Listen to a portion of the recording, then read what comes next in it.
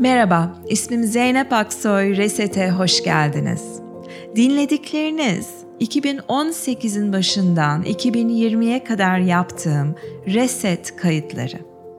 Bugün benimle çalışmak isterseniz www.zeynepaksoyreset.com web siteme bakın. Orada canlı derslere katılma imkanını bulabilirsiniz. Belki online tanışırız. Ya da belki bağış usulüyle sunduğum 200 saatlik Advaita Yoga uzmanlık programına katılmak istersiniz. Aynı zamanda Kendinde Ustalaş serisinde sunduğum kısa kurslar var. Bu kayıtlı kursları hemen satın alıp bugün uygulamaya başlayabilirsiniz. Keyifle dinleyin. Teşekkür ederim.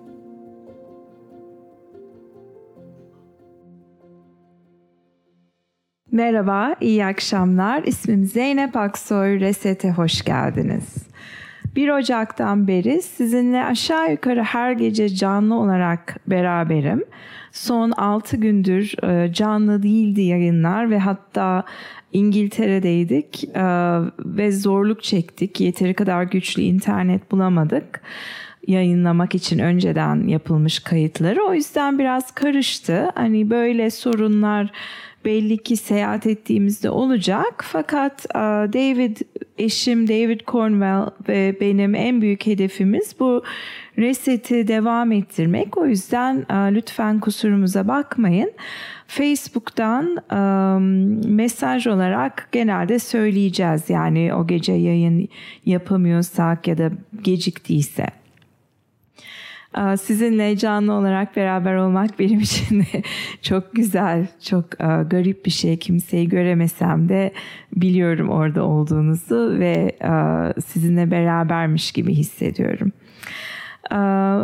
Bihter diye biri Almanya'dan yazmış parayla ilgili sorunları olduğunu ve dolayısıyla paradan bahsedeceğim bu gece. Önce okumak istiyorum izleyicinin sorusunu. Parayla ilişkim hiçbir zaman iyi olmadı. Aslında kendimi hiçbir zaman bir yetişkin gibi hissetmedim. Parayla ilişkisi olanların yetişkinler olduğunu, yetişkin olmanın ise kirli ya da sıkıcı bir şey olduğunu düşündüm. Sorumluluk alıp ciddi işlerde çalışmış olmama rağmen kendime dair cebinde ancak bir cep harçlığı kadar parayla gezen bir çocuk olduğum izlenimini taşıdım. Yoga eğitimlerini ödeyecek ve arada bir yurt dışı seyahatleri yapacak kadar param varsa mutlu oluyordum. Yoga öğretmeyi de para karşılığı yapılmayacak bir şey olarak görüyordum. Ailem süper varlıklı olmasa da sağ olsunlar ellerinden geldiğince desteklediler. Ben de lay lay lay takılıp yoga para karşılığı yapılmaz diye kendi kendime söylenip durdum. Ancak şimdi farkına varıyorum ki ben farklı işlerde çalışıp kendimi finanse etmeye çalışırken aslında hayalimden uzaklaşmışım. Üstüne üstlük de mutsuz olduğum işlerde çalışarak kendimi aşağı çekmişim. Şimdi yogayı para karşılığı yapıyorum ve para alırken kendimi çok kötü hissediyorum. Ancak stüdyoya bir kira ödemek durumundayım ve maalesef hayatımı idame ettirmek durumundayım. Siz kocaman stüdyolar kurmuş, işletmiş hocalar olarak parayla ilişkinizi nasıl dengede tutuyorsunuz? İçinde bulunduğumuz kapitalist düzende aslında her şey artık metalaşmış durumda. Bu dengeyi sağlama konusunda ben sıkıntı çekiyorum. Yoga dersinin fiyatını soranlara 15 euro demeyi çekiniyorum. Hatta liraya çevirince daha da korkunç geliyor kulağıma. Arkadaş Almanya'da sanırım. Biz hep parası olan elit bir kesime mi hitap edeceğiz? İçinde bu paradoksu hep taşıyorum. Özellikle maddi olanağı olmayan insanlara ulaşmak istiyorum. Ama bunu yapabilmek için öncelikle kendimin survival vaziyetten çıkmam gerektiğini de biliyorum. Yogayı bir ticaret olarak görmek ve yoga üzerinden para kazanmak neden bu kadar acıtıyor? Yoga ve para ilişkisi üzerine ikinizin de düşündüğünü merak ediyorum. Çok çok teşekkürler. Çok sağ ol. David burada değil. O şimdi işte İngiltere'ye o yüzden gitmiştik. O master'ını devam ettiriyor ve dolayısıyla da ona soramadım bu soruyu. Fakat çok güzel araştırdım ve araştırmalarımdan biri aile diziminden hemen zaten son 4 kayıt aile dizimiyle ilgiliydi. Aile diziminden aldığım alıntı şu: parayla ilgili algılarımız yine aile sisteminden kaynaklanıyor. Dünyanın neredeyse her yerinde para bir alışveriş için kullanılan bir şey ve dolayısıyla çoğumuzun da parayla ilgili duygusal bir bağımız oluyor. Yani parayı bir kenara bırakıp duygusal sorunlarımıza baksak, o anda hislerimizle yüzleşsek çok daha verimli olacak, sürekli nasıl daha fazla para kazanayım diye düşüneceğimize. Çünkü hiçbir zaman yani çok para da görüyoruz ki çok zengin olan insanlar da var ve yine yetmiyor.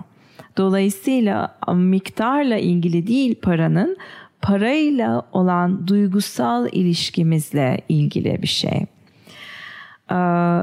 Yetişkin olmadan çok önce parayla olan ilişkilerimiz yerleşiyor. Ve ebeveynlerden öğreniyoruz. Ebeveynlerin parayla olan tavırlarını çocuklar hücresel boyutta emmeye başlıyorlar ve duygusal boyutta da bir takım paternler, bu izler oluşmaya başlıyor çocuklukta. Anne ve babamızın duygusal ilişkileriyle birlikte bizim de parayla olan ilişkimiz gelişiyor. Bir bakmak gerekiyor diyor aile dizimi. Senin para ile ilişkin, harcama yönlerin senin aile sistemin içerisine nasıl giriyor? Para sadece duygusal dünyamızı anlamak için bir yol daha. Aynı seks gibi, aynı bedenimizle ilişkimiz gibi. Bunlar sadece duygusal alanlarda neler olup bitiyor onu gözlemlememiz için bir fırsat. Belki para etrafında aile içinde şifalanması gereken bir şey var. Paraya olan tepkilerimiz diğer şeylere olan duygusal tepkilerimizden aslında farksız ve bazı şeyler bizi duygusal bir tepki vermeye tetikliyor. Ve bu parayla ilgili olan tavırlarımızı ve davranışlarımızı değiştirmek çok zor oluyor. Yemekle olan mesela tavır ve davranışları değiştirmek gibi. Çünkü çok derin bir duygusallık onları sabitliyor. Ve bakabilirsiniz, kime benziyorsun ailenin içinde? Maddi olarak, maddi tavır olarak. Ve birden eski nesile de geri gidebilirsin. Yani ebeveyn, annen baban gibi değil de onlardan da eski, onların da anne babalarını taklit ediyor olabiliriz parayla olan ilişkimizde. Paranın altındaki duygusal yaraları keşfetmeye başladığımızda diğer başka her şeyde olduğu gibi şifalanmaya başlıyor ve bize iyi gelmeyen huyları bırakabilmeye başlıyoruz.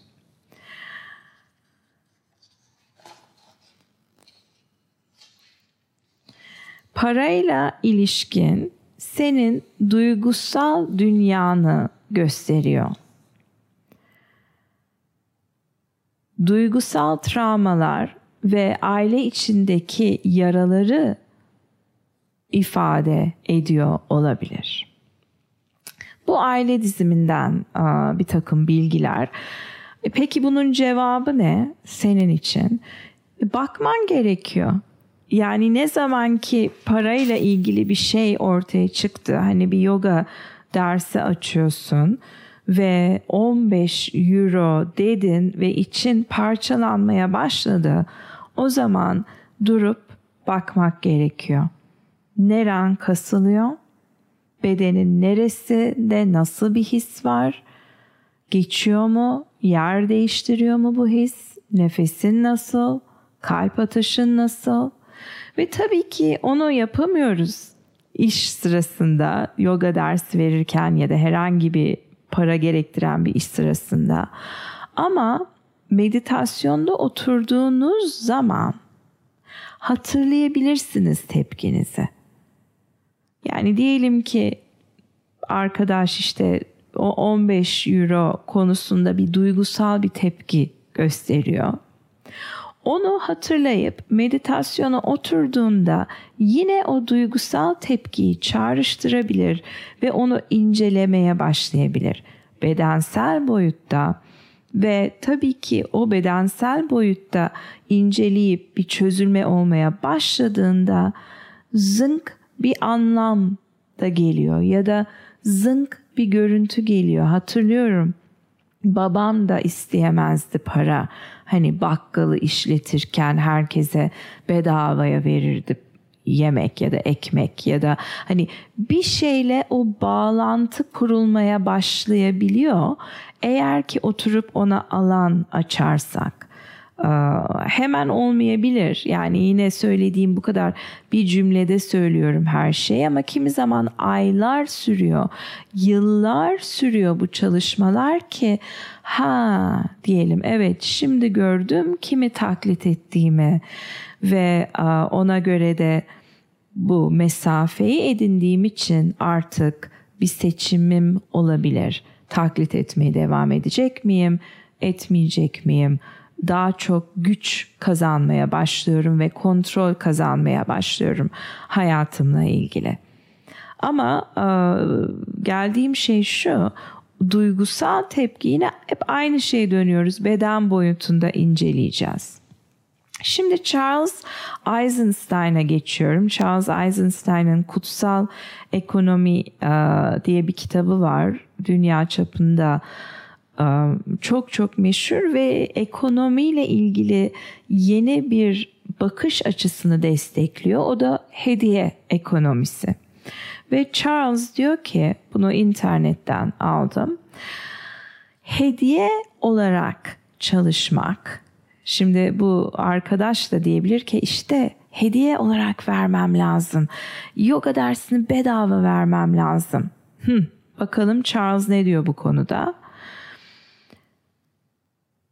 Bazen hediye olarak bir şey vermenin arkasındaki gölge motivasyon, para odaklı toplumun yarattığı suçlardan kendini arındırma isteği. Bir daha söylüyorum. Hediye olarak çalışmanın ve o isteğin, bir şey bedava verme isteğin arkasındaki gölge motivasyon, yani bilinçaltı motivasyon, para odaklı toplumun yarattığı suçlardan kendi ellerini yıkamak. Artık kimse seni suçlayamaz bunu yaparsan. Kendini de artık suçlu hissedemezsin. Bencilim diyemezsin, açgözlüyüm diyemezsin, kar kazanıyorsun diyemezsin ve başkalarını kullanıyorum diyemezsin kendi hakkında ve kimse senin hakkında da böyle artık diyemez. Yani masum oluyorsun birdenbire. Ama ne yazık ki masum olmak, masum olmaya çalışmak, suçluluktan kendini arındırmak gerçek bonkörlük değil. Bir nevi narsisist bir davranış ve sırf yapıyorsun ki kendini suçlu hissetmemek için. Yani yine kendin için yapıyorsun. Ve yine yokluk mentalitesi, yani fakirlik kafa yapısı var. Çünkü kendini kabullenemiyorsun hala. Kendini biraz böyle üstün görüyorsun aynı zamanda. Ve dolayısıyla bu motivasyonla bedava iş yapan insanların, bu gölge motivasyonla ücretsiz iş yapan insanların modelleri işe yaramıyor. Ve o kişi sadece kendini feda etmiş oluyor ama gerçek güzel bir ekonomi orada olamıyor. Ki ben bunu yaptım. Bir sürü şey çok ücretsiz vermeye çalıştım ve biliyordum orada bir tık şey olduğunu, hani hala orada bir duygusallık var. Sonra da şeye dönüşüyor o. Ben bu kadar yaptım. O benim için şükretmiyor bile geri. Hani öyle bir hediye verme paterni yakaladım kendimde.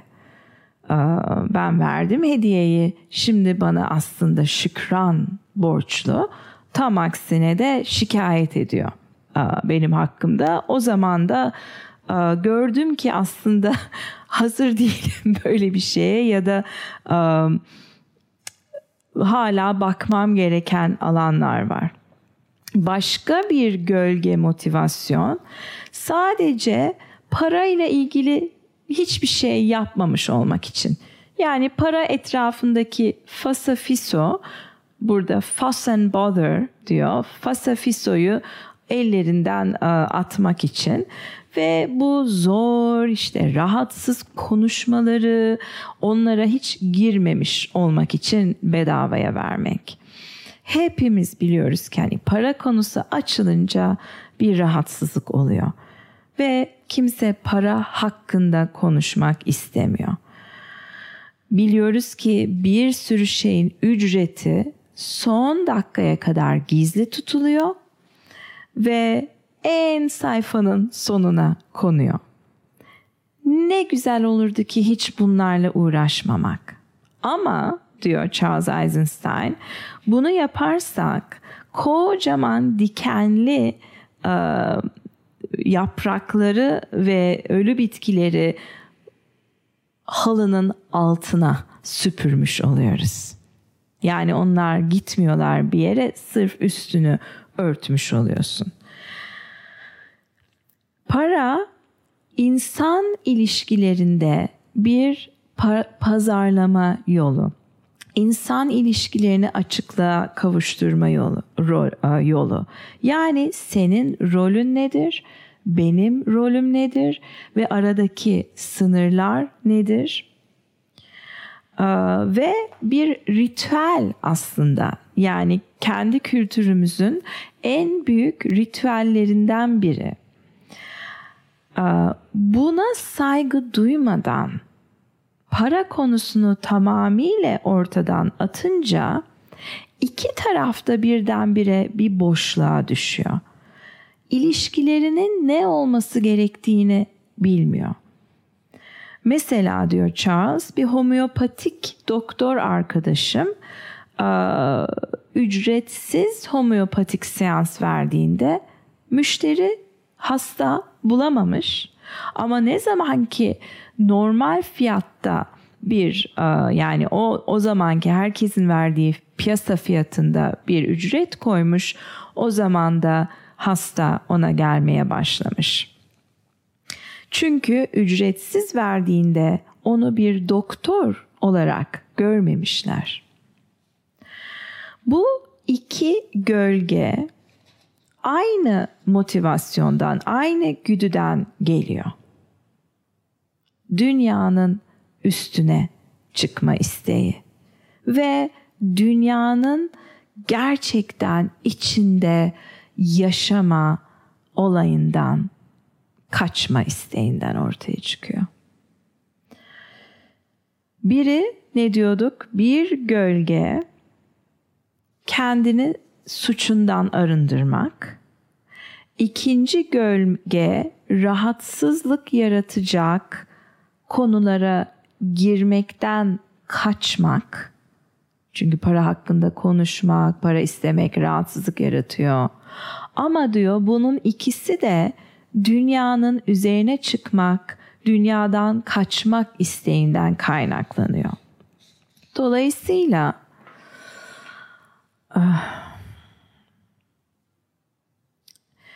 spiritüelliği dünyayla ilgili görmemiş oluyoruz. Parayı dünyayla ilgili bir şey olarak görmüş oluyoruz. Ama hiç tekrarlamama gerek yok diyor Charles.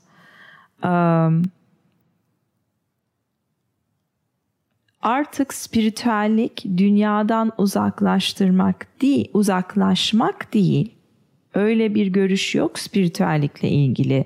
Spiritüellik dünyanın içinde ama farklı bir tavırla dünyada olmak. İşte o zaman böyle bir motivasyonla gelirsek paraya, bir hediye kültürüne dönüşmeye başlayabiliriz diyor.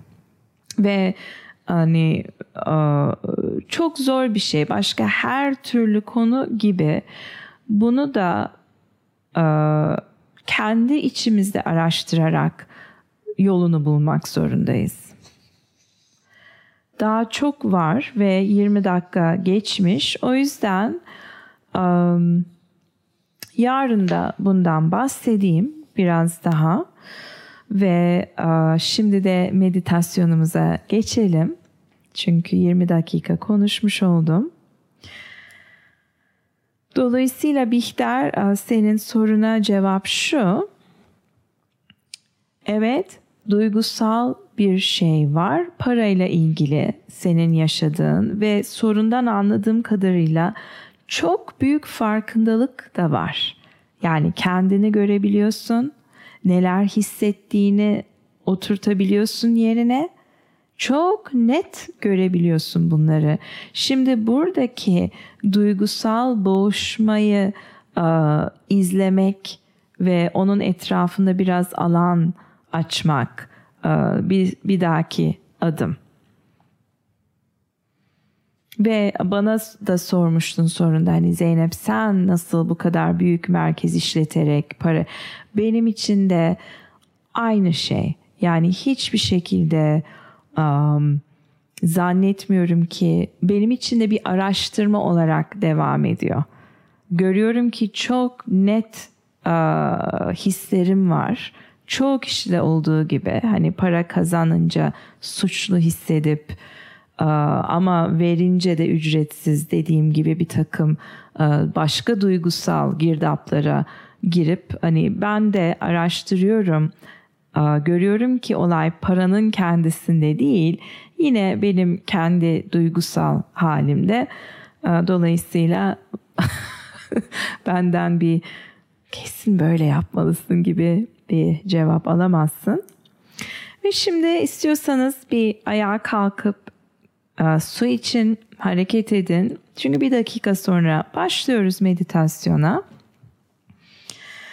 Eğer oturmaya devam ediyorsanız oryantasyon yapabilirsiniz. Oryantasyon da gözlerin oda içerisinde istediğiniz yere gitmesine izin vermek ve ilginizi çeken bir renk, bir şekil, bir gölge varsa gözlerin orada dinlenmesine izin vermek. Bu sinir sistemini en hızlı etkileyen çalışmalardan biri oryantasyon.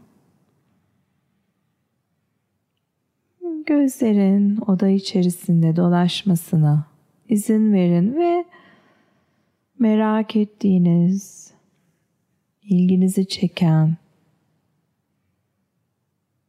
herhangi bir şeye, bir leke, bir gölge, gözlerin orada dinlenmesine izin verin. Ve şimdi yine merkeze gelin ve gözleriniz açık ya da kapalı olabilir. Ancak dik oturmaya devam edin. Dik ve rahat. Tabii ki sırtınızı yaslayabilirsiniz bir yastığa ya da duvara. Fakat dikliğinizi koruyun.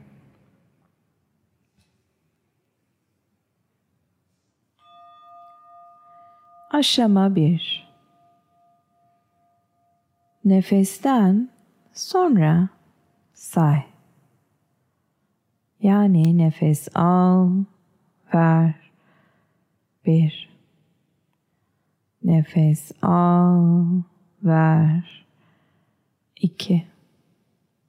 Nefes al, ver.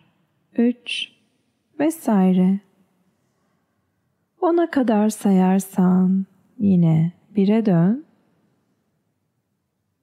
Dikkatiniz dağılırsa yine 1'e dönün. Amaç çok saymak değil. Saymayı bir araç olarak kullanıyoruz. Dikkati beden üzerinde, dikkati nefes ve yarattığı duyumlar üzerinde muhafaza etmek için.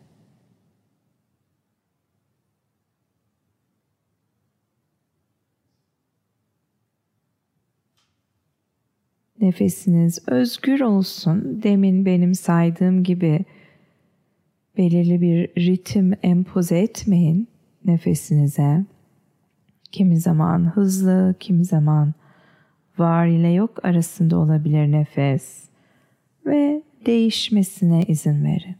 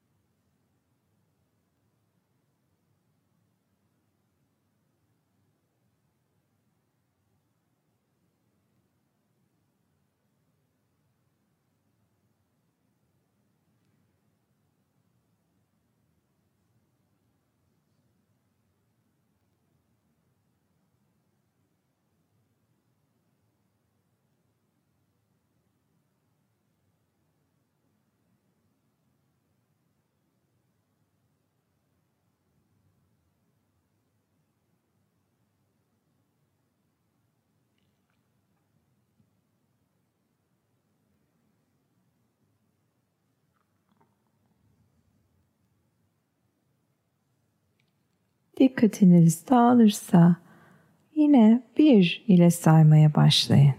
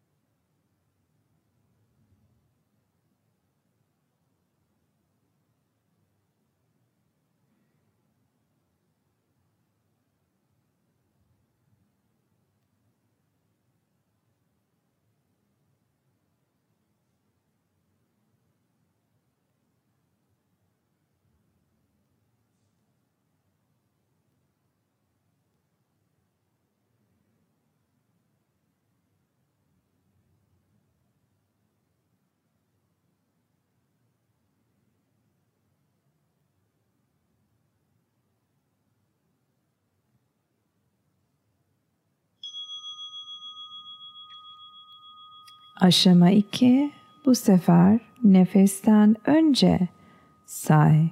Yani bir nefes al, ver. 2 nefes al, ver. 3 nefes al, ver. Vesaire. Birinci ve ikinci aşama arasında çok az bir fark var. Bu az fark nefesin detaylarını algılamaya başlamak için demin boşalan nefesin sonuna yerleştiriyorduk sayıyı. Bu sefer de aldığımız nefesin başına yerleştiriyoruz sayıyı. Bir taşı bir göle bırakır gibi. 10'a kadar gelirseniz yine 1 ile saymaya başlayın. Dikkatiniz dağılırsa yine 1 ile başlayın.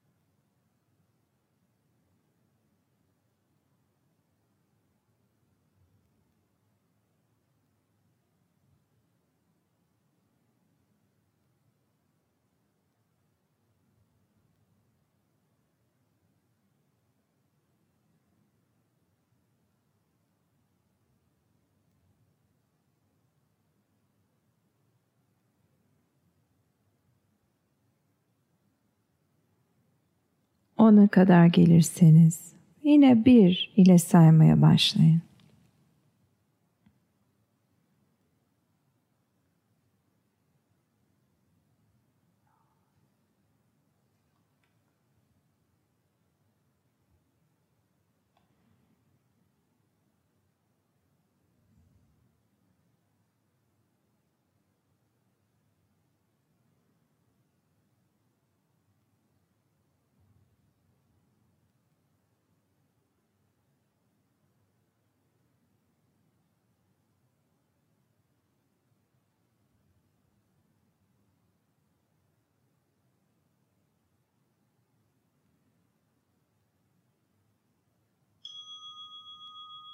Aşama 3. Artık saymayı bırakın ama nefesi izlemeye devam edin. Burun deliklerinden havanın geçişi, nefes borusundan geçişi, göğüs kafesi, karın boşluklarındaki 3 boyutlu hareket, belki omurganın ufak hareketi, ne fark ediyorsanız nefes ile alakalı olarak dikkatinizi sürdürün.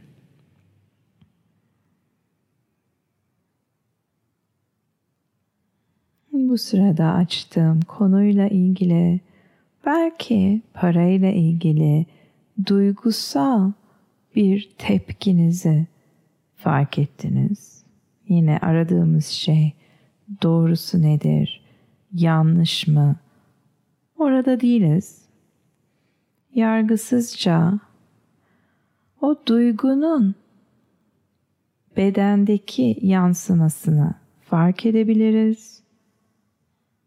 Detayına inebiliriz. Sonra yine nefese dönebiliriz.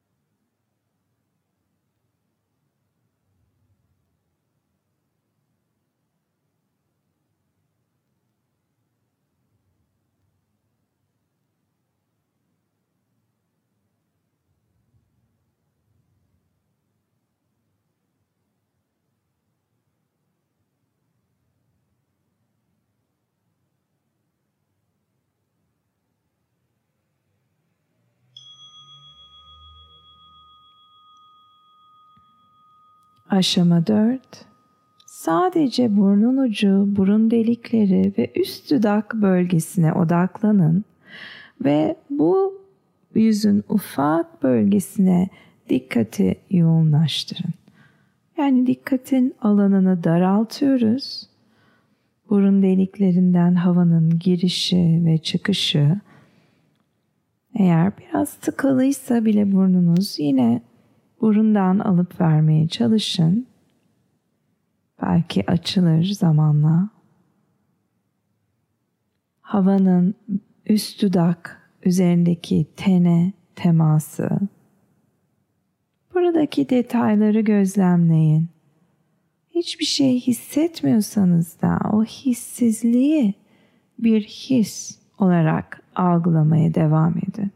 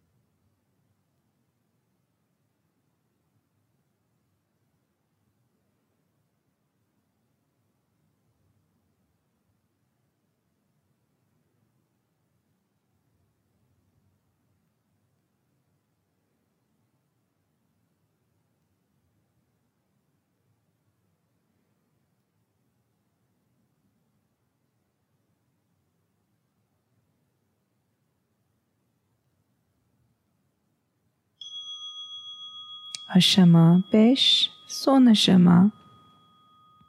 Sadece otur. Hareketsiz otur. Kıpırdama eğilimini. Sonlandır. Ama dikkatin serbest olsun. Herhangi bir şeye odaklanmaya çalışma. Dikkat kimi zaman etraftaki seslere gidiyor. Kimi zaman düşüncelere. Sonra bedendeki bir duyum. Sonra nefes ki o da bedende bir duyum. Sonra bir duyguya. Dikkatin oradan oraya dolaşmasına izin ver. Hiçbir şeye odaklanmaya çalışma.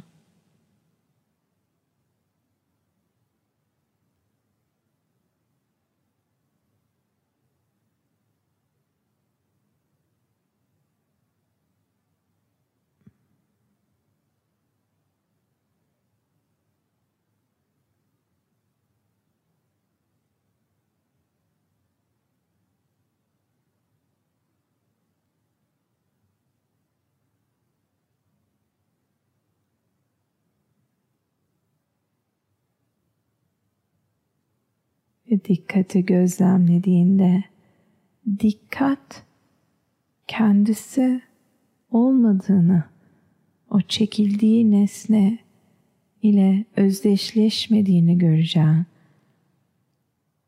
bir şey var, her şeyi gözlemleyen, izleyen, tanık, o saf farkındalık. Hiçbir yere ait olmayan.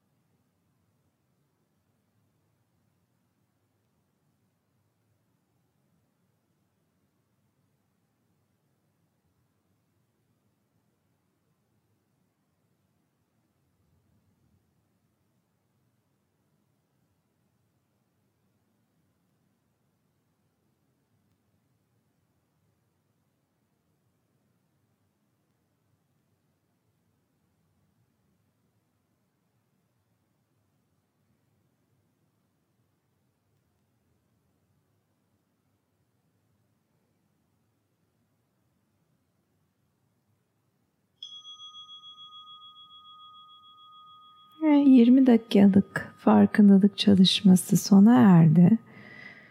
İstiyorsanız yatın, sırtınız ağrıdıysa dinlendirin.